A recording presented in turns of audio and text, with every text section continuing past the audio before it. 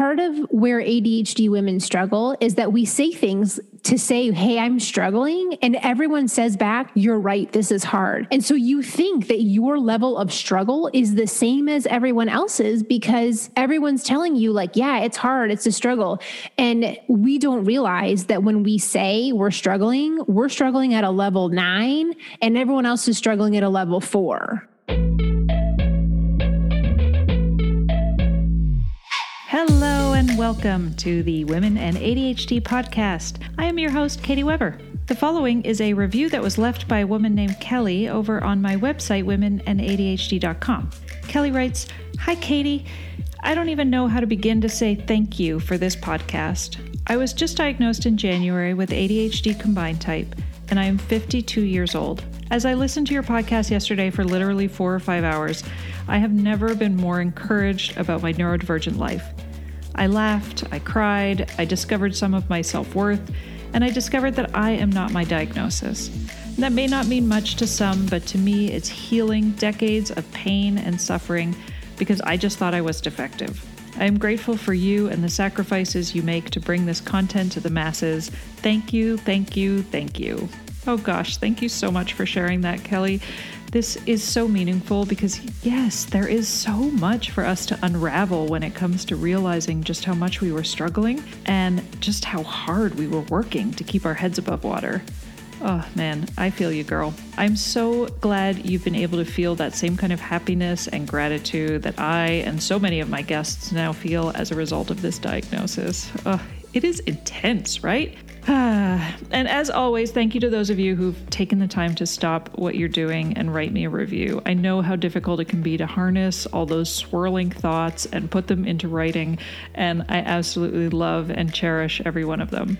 And if you've been loving this podcast and haven't yet left a review, please consider doing so. It helps this show get noticed by more women who are looking for answers and community, just like we are. Okay, can you believe this is episode 30?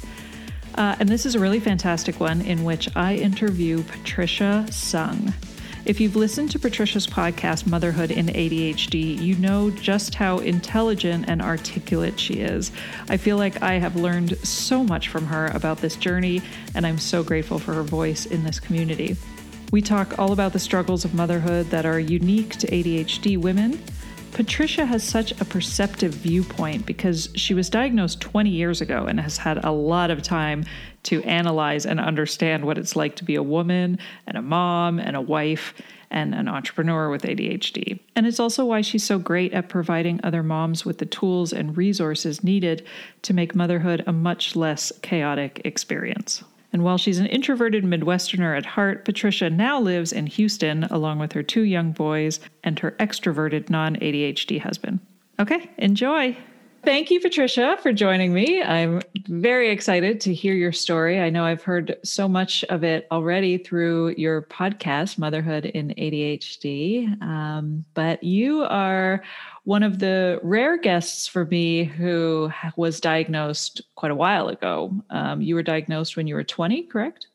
It's been so long. It was either 19 or 20. I can't remember, but I can't remember those years either. Like, so that, that was 20 years ago. So I'm dating myself now. You know how old I am. But yeah, it was my sophomore year of college. Okay. And so tell me about that. What were some of the things that led up to you thinking you might have it or it was suggested, and what led up to the diagnosis at that age? Well, I totally fell apart. That's how I ended up getting my diagnosis. I was a really great student my whole life. I mean, like honor roll, always did my homework. My coping mechanism of choice is perfectionism. So I always did very well, like above and beyond. And I held it together all through school. I mean, I was a little like swan kicking under the water to keep up, but I looked great doing it. And That's such a great analogy. I think what the blessing of being in grade school and high school is that you show up in the morning and then they tell you where to go. They tell you go to first period, then you go to second period, then you go to third period. You have designated times to work on your homework called study hall or lunch. You could this whole schedule and the structure is built in for you. And then when I went to college, all of a sudden there was zero structure, and I'm the one responsible for getting up.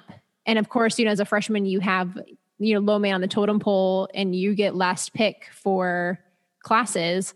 And I signed up for like an 8:30 class my freshman year. I did the same thing. Latin, 5 days a week. Why? I mean, I hardly ever went. I don't know why. Same. I decided to do that, but it was like the only choice I had. And, back then we registered for classes with the telephone when you had to like punch in the code. Well, with my ADHD that I didn't know about, here I am punching codes for like, it had to been like 40 minutes of punching codes trying to get into classes. And then they would tell you it's full and you try again. And I finally think I just I was like, I got in, and then I was done. And then I realized like, oh crap, what did I do? I'm not a morning person. I've never been a morning person. But so, you have this new freedom and the structure that I would have told you. I mean, granted, I was 17 and probably didn't know any better. I would have told you that I was ready and I was organized and I was prepared for this. And then when I got there, I was not. I was not prepared for being responsible for getting up myself and not having my mom there to wake me up 15 times before I get out the door, or keeping up with schedules that are different every day of the week, and keeping up with reading 150 pages for one class on my own. And all of that irregular workload combined with the lack of structure, I literally just fell apart. I was a mess. And thankfully, when I went to go to the doctor at the Student Health Center, she was familiar with it. And she said, I think you have ADD. And my reaction was like, I don't even know what that is. What do you mean? And when she explained it to me, I remember just looking at her and being like, oh, what? Like it just like didn't even compute. I'm like, okay. So she sends me over to the Student Services Center, and I met with a psychiatrist on staff, and he diagnosed me.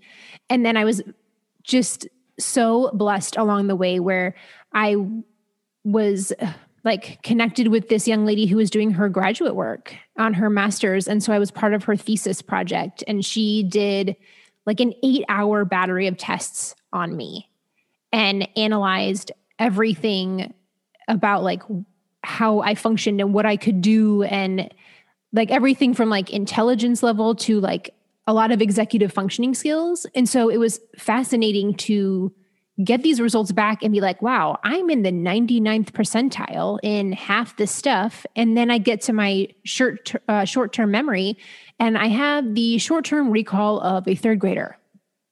You're like, oh, okay. Like when you hear that and you're like, I have the skill level of an 8-year-old in recalling information back. And here I am 20 years later, I remember which part of the test that was because it was so hard. She was listing out like 10 numbers in a row, and I had to remember them all and then repeat them back to her. And then I had to repeat them back in backwards order. So the last number she said, I had to say it first and repeat them backwards. And I literally was like, I have no idea what you said. And to sit there and be able to look at these results and say, oh, like there really is something wrong here. And it's not just in my head that I'm struggling, was such a blessing. And then she was friends with a girl who was in law school who had ADHD. And this young lady took me under her wing, and I would go sit in the law school library with her and study. And she showed me how to study, like how to use white noise. I mean, in this, again, back in the day, I had my Walkman with a cassette tape of white noise. And it was crazy how I could, like, there was something about this type of white noise tape that she gave me. And I don't know if it was magical because it was the first time I had ever encountered it, or because there really was something special about this noise, but it totally tuned out everything else. And I could really focus in on what I was doing and grasp the material. And I wasn't reading the paragraph 6 times. And I feel like it's a part of it. It's a gift because I love reading and I love learning. So if I was into it, I didn't have trouble. But here, when you get to college and you have to take all these basic classes and I'm like, I really don't care about sociology. It was hard to sit there and like really learn it. Whereas when I was in high school, I could just, skim through the chapter once, pay attention as much as I did in class and be fine. And now here I am in college where like that doesn't fly. You have to be in there taking notes. You have to be in there paying attention and going to class every day and, reading all of the text and like learning the difference between professors who go mostly on their own lectures versus the book versus the people who are like 50-50. I mean, that was a skill that I had to learn. I didn't realize that was even a skill, I guess. But this wonderful woman who was in law school explained to me how to take notes, how to function basically as a college student with ADHD. And that's really how I made it through, was through like divine intervention of some really wonderful women who poured into me and taught me what to do and how to make it work. That's amazing. Because I certainly imploded when I went to university as well. And, it's funny because I have this conversation with a lot of women about like when ADHD symptoms really sort of present themselves and when it's most common for women to get diagnosed. And so there's the hormonal theory, which is puberty, pregnancy, postpartum, and then menopause, so that this is like a hormonal surge, estrogen issue. And then there's the structure theory, which is, when you're going into situations like you were saying, like, when you're in high school, there's so much more structure, or even like I really struggled in middle school. So it was the elementary school to junior high transition of less structure. And again, in university, when I was free, nobody was waking me up. I was my own accountability. And so I totally imploded. And then again, with babies, so I don't know which it is. I go back and forth. I think it's probably a combination of the two. I think it's fascinating to me. I mean, our brain is what it is. Like we have structural differences in our brain, but I think those two big changes highlight what is already there. When you are in a good rhythm, you feel good and you feel confident. You're like, all right, I'm rocking this. And then something comes along and messes it up, which is how we feel. Like my routine got messed up. This, threw me off my day. Instead of like part of I see this like very common theme with ADHDers is that we're thrown off by this like surprise, quote unquote surprise that comes in and ruins what we had planned. But yet we don't ever expect there to be a surprise, but there always is a surprise. There's like life never just floats along beautifully. It's always changing. It's always moving. So it's a kind of like a funny like hiccup in our brains is that we don't plan for the problem because there's always going to be a problem. And that change in structure is a highlight of when we see it more obviously, because we are really good at adjusting and trying to figure out how to make it work because we're used to being overcomers. And then like when we're feeling good and then we get knocked down, like that's when we feel the heat of it. And then with the hormones, that's another way that we see what's already there, like kind of just like shines a headlight on it. And, there's a huge connection between estrogen and our neurotransmitters. So when you hit puberty in middle school, you have both more hormones and less structure. And then for women, like we have hormone changes every month. Like, so the more that I talk to women about that whole cycle, it's like, there is a huge difference in that week leading up to your period and the week that you have your period. And for some people, it even stretches a little bit longer than that 2-week span. So it's almost like 50% of the time we're feeling our symptoms way more.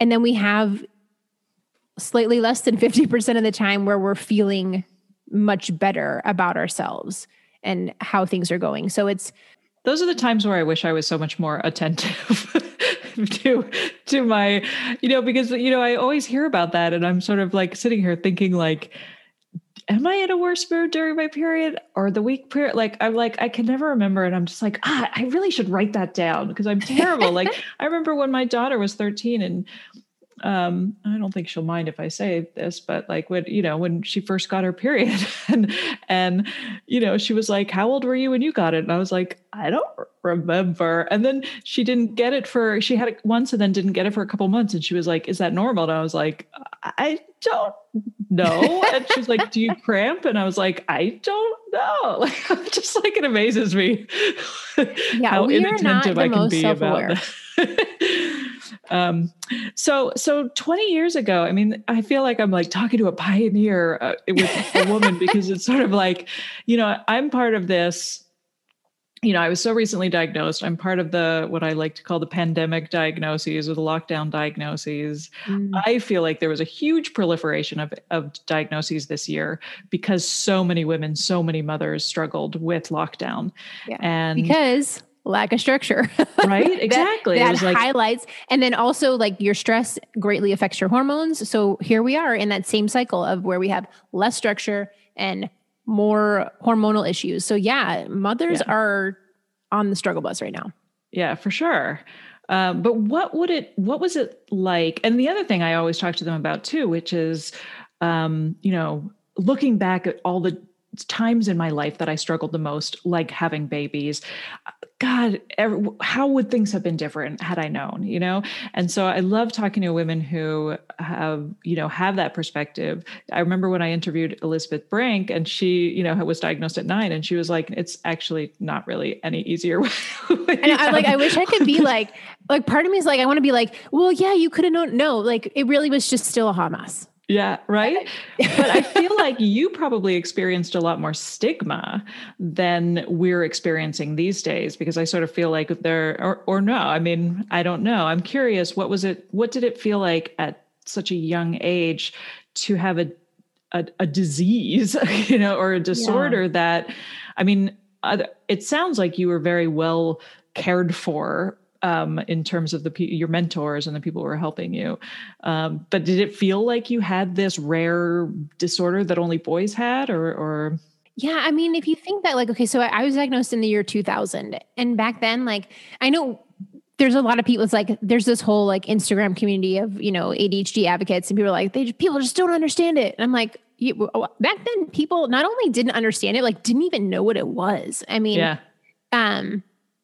when I was diagnosed, there was still the distinction between ADD versus ADHD. And now it's all just one clump with subtype. I mean, it's there's been a lot of changes in 20 years, but I don't really feel like it was so much a stigma just because people really didn't know about it. So there wasn't a negative feeling about it because people just didn't know about it. But also I hid it. I didn't tell anyone because at that point I was old enough that I didn't have to, I had accommodations in school if I needed them, but most of the time I tried to do it on my own, which looking back probably was not the best plan. But at the time I didn't really understand that either. I didn't really understand how that could have been so much more beneficial had I used it. It's kind of like I had these tools, but I didn't know how to use it. And it's like, well, you can have a really cool CNC router, but if you don't know what it does, doesn't really matter, Right. And I hope I didn't just nerd out too bad on CNC routers, but, sorry, I used to, own a makerspace. So got a little nerdy there for a second. Hold on. Let me reel it in. But so there wasn't really this stigma because one, people didn't know about it. And two, I just didn't tell anybody. I didn't have to. I just tried to hide it and do my best to blend in. I'm sure I have 43 layers of masks on at this point that I am now trying to peel away and really be true to who I am on the inside. But yeah, because it wasn't really known, there wasn't that horrible stigma about it because I didn't have to tell anybody. I was old enough to decide it was on me. And granted, it definitely kicked me in the rear a lot of times, especially in work situations where I knew it was an ADHD issue, but I didn't necessarily know how to go about doing it in a better way. Like, I feel like I had the information of a diagnosis, but I didn't really have enough understanding about it to utilize it well, if that makes sense. Yeah, absolutely. Now, were you on medication at the time? Did they put you on? So in college, I did have, take the short acting, methylphenidate, so Ritalin, for studying. But back then, again, we also didn't have a lot of like information on how to best use it. There weren't, like, the long acting ones didn't even exist that much. I mean, I'm sure, I guess they could have. I shouldn't quote that because I don't actually know, but I don't think that they did, because if I think back to all the women that I know who did know and did take medicine, like, they always had to go to the nurse to get your medicine at lunchtime. And so I don't even think long acting existed back then. Yeah. Like, back in the 1800s. So I would just take it when I was studying. Like, I didn't even understand enough of it to realize how much it was affecting me in the rest of my life. I really thought it was just about the studying. Because before I had medicine, I would stay up and drink Frappuccinos and study with Frappuccinos instead. But yeah, I didn't even know how much it was affecting me, like, from a broader scale in terms of executive functioning and all that. And I just tried to make it work. I never had Ritalin, but obviously because I wasn't diagnosed, but when I was studying in university, I had a cup of coffee, like a full large to-go cup of coffee. And I would add a packet of hot chocolate mix to it, and then a full box of Junior Mints. A full box of Junior Mints. That sounds delicious. I know, right? And that was like it was terrible, but I was like, that's how I self-medicated when I needed to study and when I was pulling all-nighters. And of course, now I look back and I'm like, yeah, that's actually pretty kind of intuitive because it was just like chocolate and caffeine and then like sugar. This goop of sugar that all just like sat at the bottom that I could spoon out at the very end of all of this like mush of Junior Mints. Yeah, I always laugh at that makes me want to vomit like, now, but it always makes me laugh. People are like, oh, like, I really don't want to try medication. And then they're like the person with the like, convenience store sized mug of coffee. And I'm like, well, you and your gallon jug of coffee are totally self-medicating. Right? Yeah. I don't want to call you out, but just saying. That's you self-medicating. You're just using a easily purchased version of it instead of one that takes small miracles of God in order to get. And university was also when I first tried Prozac. That was kind of like my beginning of another like 20-year journey of tinkering with various cocktails of antidepressants and always feeling like they weren't working, but also feeling like if this is how I am on antidepressants, imagine how bad I would be not on them. That was always sort of the approach I took. So I kept doing them because I was afraid of not always trying. And so, that's something that I think a lot about since my diagnosis, which is really just like how much of this long history of postpartum depression, especially postpartum anxiety and depression and anxiety, and treating those symptoms, how much of that relates back to the lack of a diagnosis. I'm sure a lot. Yeah. I too, I went through a really rough bout of depression around that same time, between, the almost failing out of school. And then I was a victim of rape, and like, it all was just like all the things happened at one time and it was not good. And so I was taking an antidepressant as well. And I think while that did help, it's not necessarily like the greatest treatment for ADHD. And I don't like, I'm not saying that in the way of like knocking it.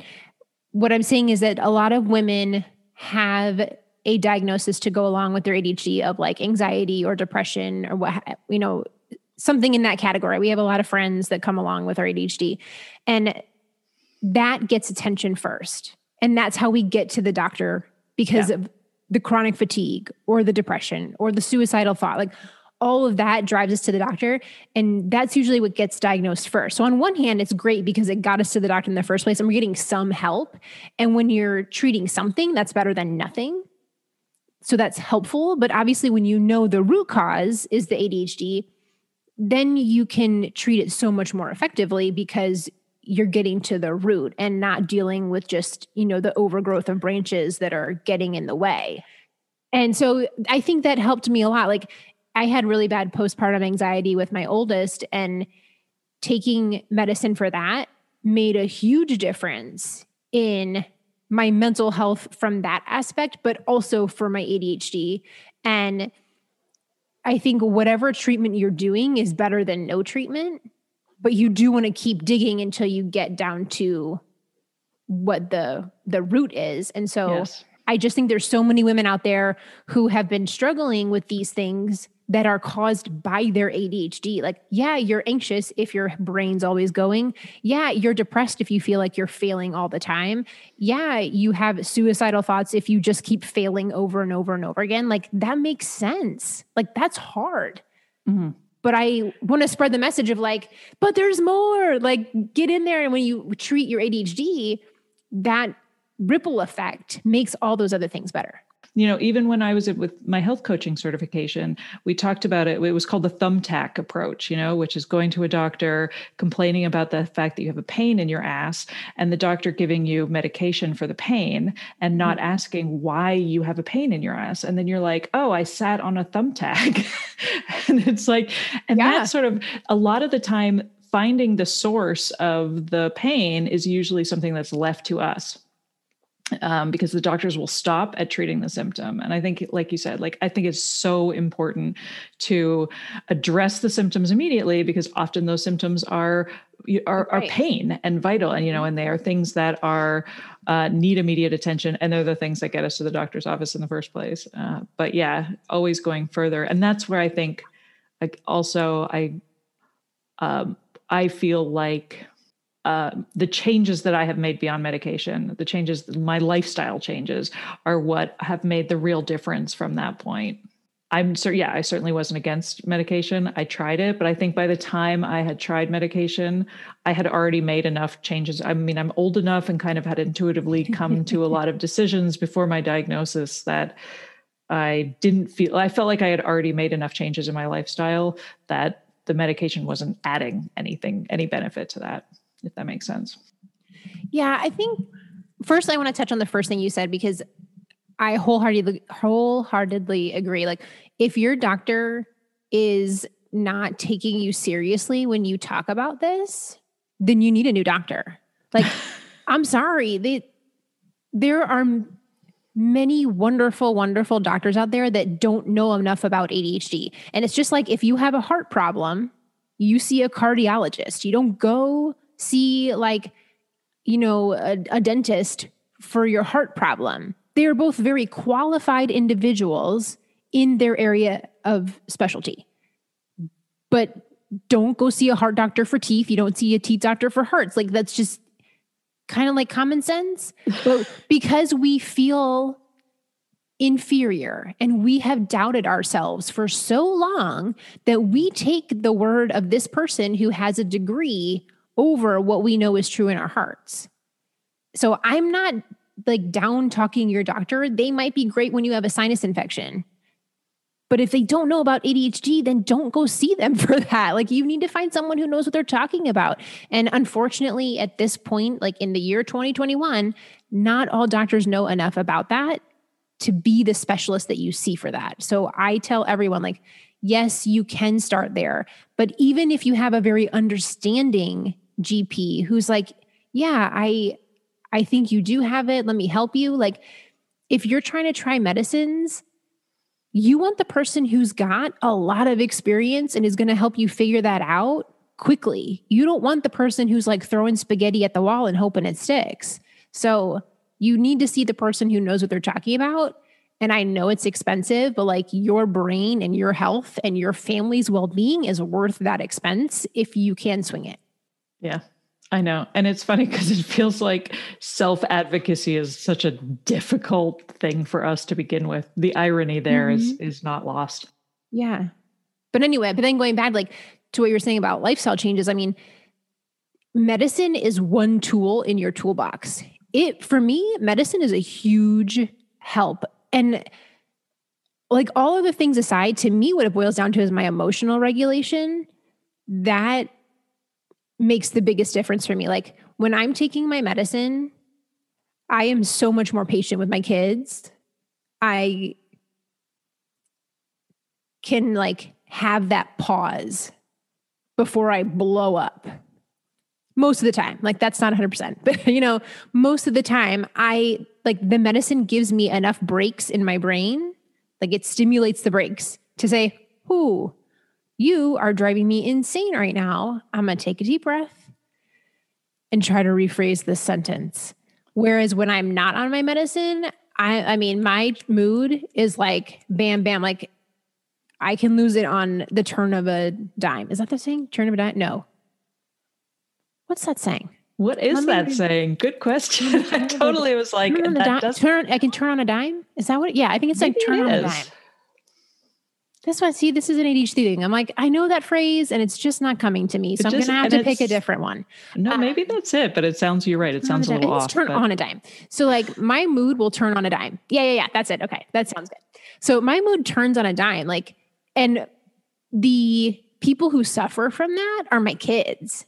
So I take my medicine for that. Like that's to me, it's not about being able to absorb things while reading and all that. Like, yes, that would have been great when I was in school, but it's all about the emotional regulation piece for me. Like that's why I take my medicine, but that is only one tool. You can't wave your magic, like methylphenidate wand and fix your whole life. Like your medicine creates an environment that is more suitable for learning and employing all of your strategies and tools that you have accumulated. But if you don't have any, all you did was create a really great environment. It's kind of like if you planted a garden and you like did a really great job of tilling the soil and putting in the nutrients, but then you didn't bother to like put a plant in, you're not going to grow anything. Like you are creating a great environment, but you still have to do the work of learning how to do things differently that makes sense for your brain and employing all of the tools and all of the strategies that you can and that work for you. It's just one. So just to backtrack a little bit, you, went through your 20s and then motherhood. What changed for you? Did it feel like, because I mean, I feel like I struggled so much and part of me just sort of felt like everybody struggles in motherhood, right? Like how can you not? It's insane. So I'm curious with your perspective, was it, did your ADHD kind of escalate? I don't even know if that's what the symptoms escalate in motherhood.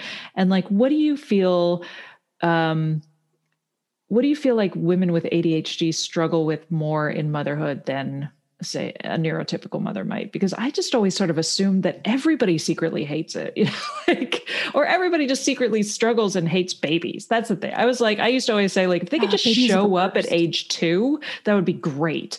I would be such a better mom. But you have to like birth them. And then they're just these tiny screaming balls of need for so long. No, I say the same thing. I'm like, if I could just birth 18-month-olds, I'd be all in. Like, I don't even care that they're like way bigger. If I could birth an 18-month-old, I would gladly skip that first year and a half. Yeah. Like hands down, no questions asked. Like, yeah. So I mean, I like how this is all like tying together because again, motherhood is that same thing. It's now when you have a newborn, you have lack of structure and too many hormones. And so much noise, the sensory thing. Yes, like, from like a structure standpoint, like I was thinking about this actually earlier today, when you have a baby, you're on this like 3-hour cycle that never ends and you're not sleeping, and sleep is a huge component of taking care of your ADHD. So you're sleep deprived. You have all these hormones running around. You're on this weird schedule. Like you had one version of life and then this baby comes out and now you have a completely different version of life. There's nothing about your life that is similar. Even if you're still doing things that you used to do, like working or taking care of family. Like you have to do those things in a new way because you have to accommodate keeping this thing alive. So when you throw all that in plus the hormones, it's like a shock to your body. And that's where you see all your symptoms, almost like a flare up, because it's all that hormone issue. So your dopamine and your neurotransmitters aren't running the same way that they normally do. I mean, it's such a hot mess. I'm just all of a sudden, I'm like remembering, caring for a newborn. You have like you said, the sensory input where the baby's constantly making noise. And I don't know if any of your kids were, I got an expert level baby with my first one. My second was colicky, and it's amazing. We both made it out alive. Yes. I mean, my oldest son just cried all the time unless you were holding him. Mm-hmm. And the noise level was awful. And you're right. The same thing. I was like, everyone would make little things about like, oh yeah, well, motherhood, it is hard. Or yeah, you are tired. But part of where ADHD women struggle is that we say things to say, hey, I'm struggling. And everyone says back, you're right, this is hard. And so you think that your level of struggle is the same as everyone else's because everyone's telling you like, yeah, it's hard, it's a struggle. And we don't realize that when we say we're struggling at a level 9 and everyone else is struggling at a level 4. Yeah. So yes, everyone does struggle. Motherhood is hard, but we're struggling in a different way because we have different brains. We have different chemicals running through our brains. We have more the sensory overload. We have too much estrogen hormone problems running around. I mean, it's like all the things at one time. And motherhood involves so much executive functioning. Like it's executive functioning. I'm like, how do I make this like more important? I'm like, I need a better adjective for the level of executive functioning that we hit, because you're not just responsible for yourself anymore. Now you're responsible for this baby, but you're coordinating both you and the baby together. But then if you have a spouse or a partner, like you've got to manage your relationship with your spouse, your relationship with the baby. You're also trying to quote unquote manage, which really you can't, but we're trying to manage the relationship between our spouse and the baby. And then you throw in another kid. Now you've got a whole nother set of relationships that you're trying to manage. And that's from an emotional standpoint, but also like logistics wise of if you have 3 kids and you've got to get 3 kids to the dentist plus yourself, you're now trying to coordinate 4 dentist appointments with the school schedule. They're only open during the day, during school hour, like it's stuff like that. You're like, you got to fill out 4 sets of paperwork. I mean, everything is times 4, but more because it's like kind of like if you think about somebody who's juggling, it's easy to juggle 2 balls or 3 balls.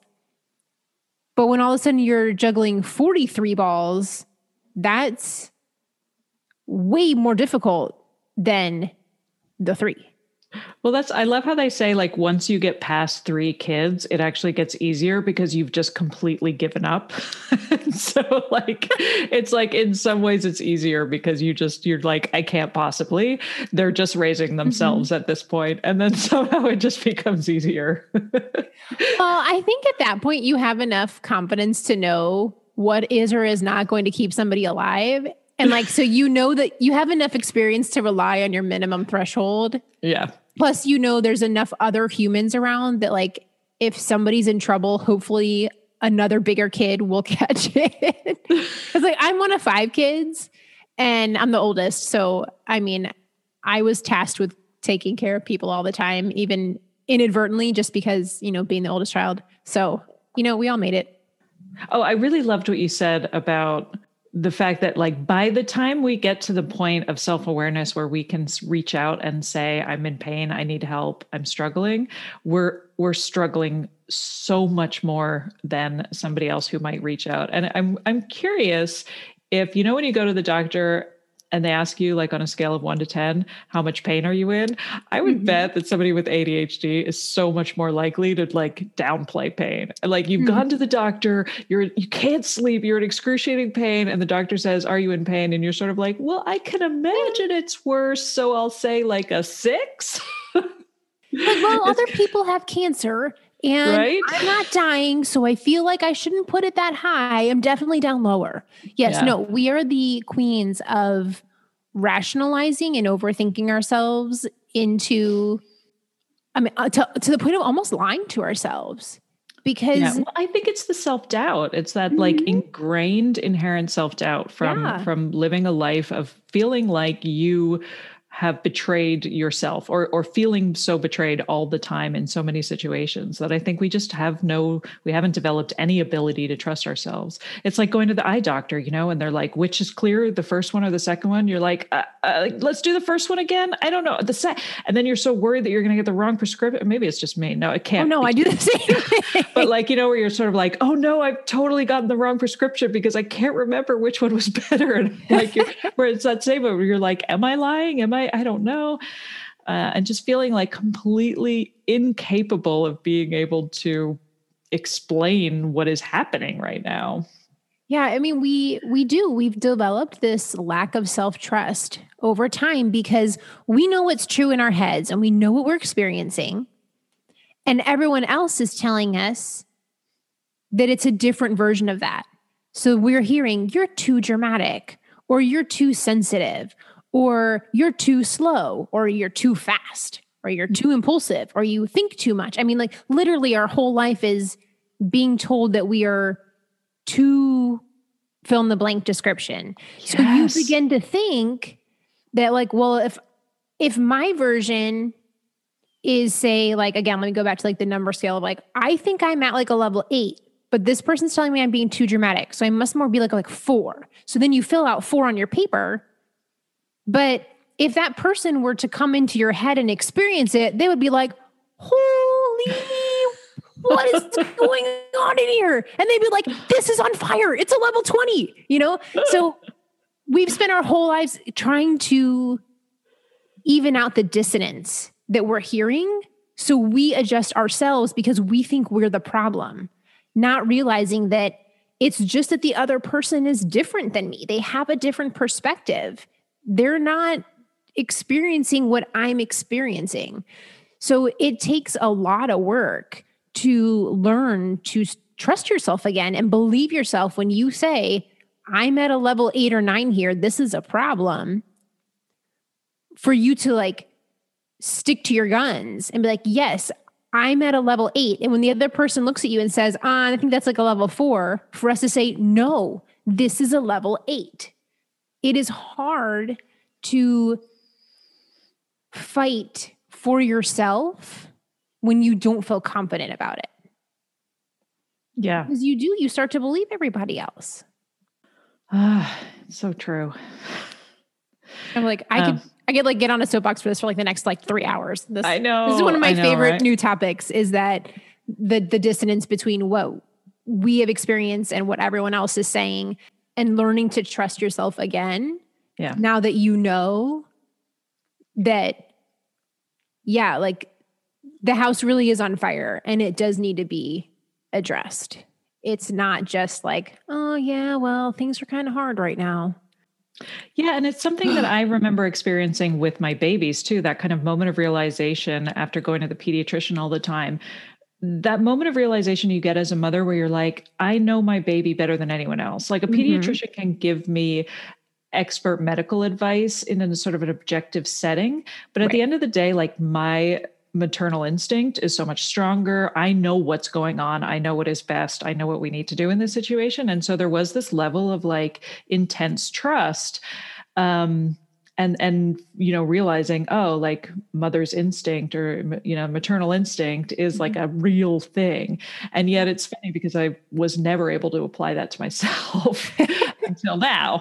I think the so much that has come with my own diagnosis has been my ability to really advocate for myself and talk to myself in just a completely different way, but in like an authoritative way where it's like, no, you're actually, this is why you're doing this. And this is why you're doing this, as opposed to always feeling like I was wandering in a foot of water, not understanding why I was so slow. And yeah. And that's one of the reasons I always encourage women to get a diagnosis, even though if you don't officially need it for something, having that clarity and the confidence to know this is where I am, this is who I am, this is what I have, and this is what I'm dealing with. There is something about that knowledge that gives you the confidence to say, this is who I am, and this is what I need, and this is what I'm going to choose based on knowing who I am. And some people don't need that. Some people are extremely self-confident and they don't need that, almost like a validation, I guess. But most of the ADHD women that I talk to, having that, like, I'm a card carrying member of the ADHD club, like that just allows us to, just to feel confident in knowing that we're not making it up. Right. Yeah. And I think that's something, even though my psychiatrist told me I had it, and then I went and got it, or my therapist told me I had it and she has ADHD. And then I went and got an official diagnosis. And I even had my doctor during the appointment, like I made her say the words, you have ADHD to me, and like you have combined, because I was so worried I was going to walk away from that appointment and feel like maybe I misheard something. Maybe I misconstrued something. I forget. I didn't write it down. Like I made her say it out loud because I didn't want there to be any misconception or any doubt in my mind when I left the office that time, because that's sort of how you operate all the time, which is like, I don't know. I don't remember, maybe, It does. It feels good. There's like a sense of relief there that to know that is really true. Yeah. With it comes, you'll get like the waves of the grief and the sorrow and all that you will work through. But something about that validation is just a beautiful, beautiful gift that you're giving to yourself by going through that process. And I know it's hard. Dealing with trying to find the right doctor and going through the insurance, like all that, it's a lot of hoops. But I find that for most women, it's a worthy endeavor. Mm-hmm. Yeah, I see that. Yeah, I agree. So what led you then to start the podcast, the Motherhood and ADHD podcast? Because you've been doing this for 2 years now, right? 2 years in ADHD years, that's like a decade. It is. The fact that I even have stuck with something for 2 years straight, that was literally like, I started it just like as it's fun. And I felt called to help moms, but like, I enjoyed this, but like usually we're hobby hoppers and we do it for a little while and then we go on to something else. Right. So here that I made it 2 years is like, this is legit now.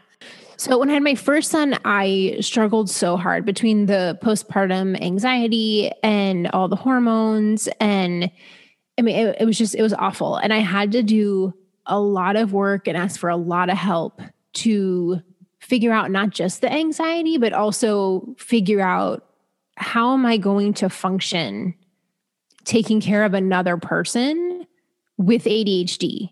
Like, this is a whole nother ballgame that I was not prepared for. Like, I had no idea it was going to be this hard. And so that's why when you said, like, I'm curious if you knew, like, would it be easier? I'm like, no, I was not prepared at all. I wish I was. But that's part of what, one of the things that's, in my grand vision of where I'm going with this is that I want to help moms so that for the woman who's thinking, I want to have a family, but I don't know if I can, I want to give them the tools that they can make this work. And so that they are prepared and they're not blindsided, because I felt like, and part of this, my mom passed away many years ago. So she was not here when I had my son. So I didn't really have anyone there to say, like, this is how mothering goes, because my mom passed away when I was like 22 22. And there were so many times where I was like, why didn't anybody tell me about this? Like, I remember after I had my son and the nurse is wheeling me to my room and my stomach was huge. And I was like, why do I still look like I'm 7 months pregnant? And the nurse laughed at me and she was like, honey, that's going to take a while. And I was like, what?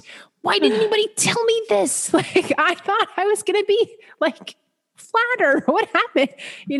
And so it's the same thing with having kids, like from a logistical standpoint, is that I didn't know. I didn't know what I was getting myself into. And it was a lot of therapy, a lot of learning. And I feel like up until I had kids, I was able to kind of just like fudge my way through having ADHD and living life. And once I had kids, I wasn't able to fudge through anymore. I was like, now this is a big enough problem that you have to do something about it. And so I did, and I worked really hard. Well, then when I had my second kid, it was like, start over, like start from scratch. You have to figure out a new way of running your life with multiple humans. And he was only probably like 6 months old when, like, clearly in my prayer time, God was like, I want you to start a podcast for moms with ADHD. And I was like, the Lord has lost his mind. Like, there's no way I'm doing this. I mean, I'm actually an introvert. I do very well with one-on-one, but you put me in a big party and I'm like a deer in headlights. So at that point, I'm trying to think, like, how old was I? My son's 3, 39, 36. Okay. So 16 years I had known about my ADHD and I hid it. I didn't tell anybody, like, other than like my husband and maybe like a couple close friends. That's it. No one else knew. And now I am going to put a podcast on the internet to tell the whole world, like, you've got to be kidding me. But I mean, still now, but 2 years before, like, there really weren't any resources out there for moms. I was Googling like moms with ADHD and I came up with like 2 articles. And I reached out to both of those ladies, as I'm like sleuthing around the internet trying to find their email addresses. I didn't hear back from either one of them. And I couldn't find anything else out there. And I was like, I can't be the only one. Like, at minimum, they say 3 to 5% of the population has ADHD. I personally think it's more like 10%, but I won't get off on that soapbox right now. How can I be the only one looking for this? I can't be. But when it wasn't there, I was like, okay, I'm clearly, like, you have been called to do this. Like, if I look at my history, like, so before I had my boys, I taught middle school, actually at an all boys school. And before that, I worked in banking. So like I've had my own business several times, serial entrepreneur is another ADHD trait.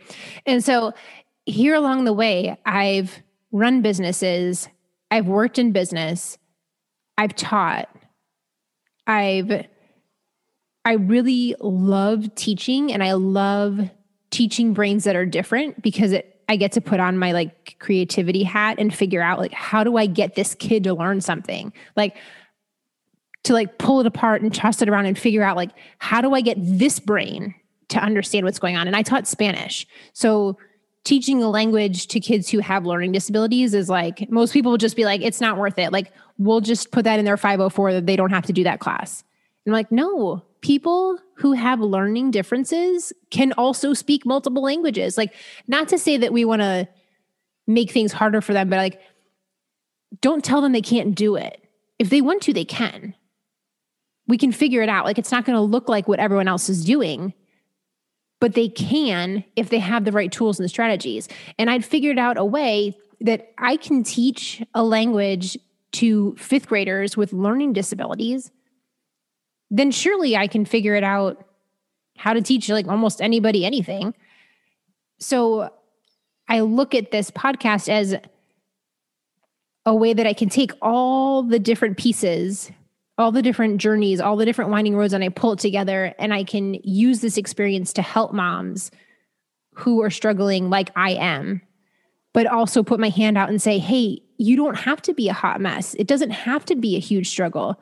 it's not going to be easy because motherhood is not easy. Having ADHD is not easy, but it can be done and you can enjoy it and you can be confident about it. But it takes a lot of skill and strategy and tools and all these things. But once you put your mind to it, people with ADHD can do amazing things. And there are few more motivated people on this earth than mothers. Like, we get stuff done.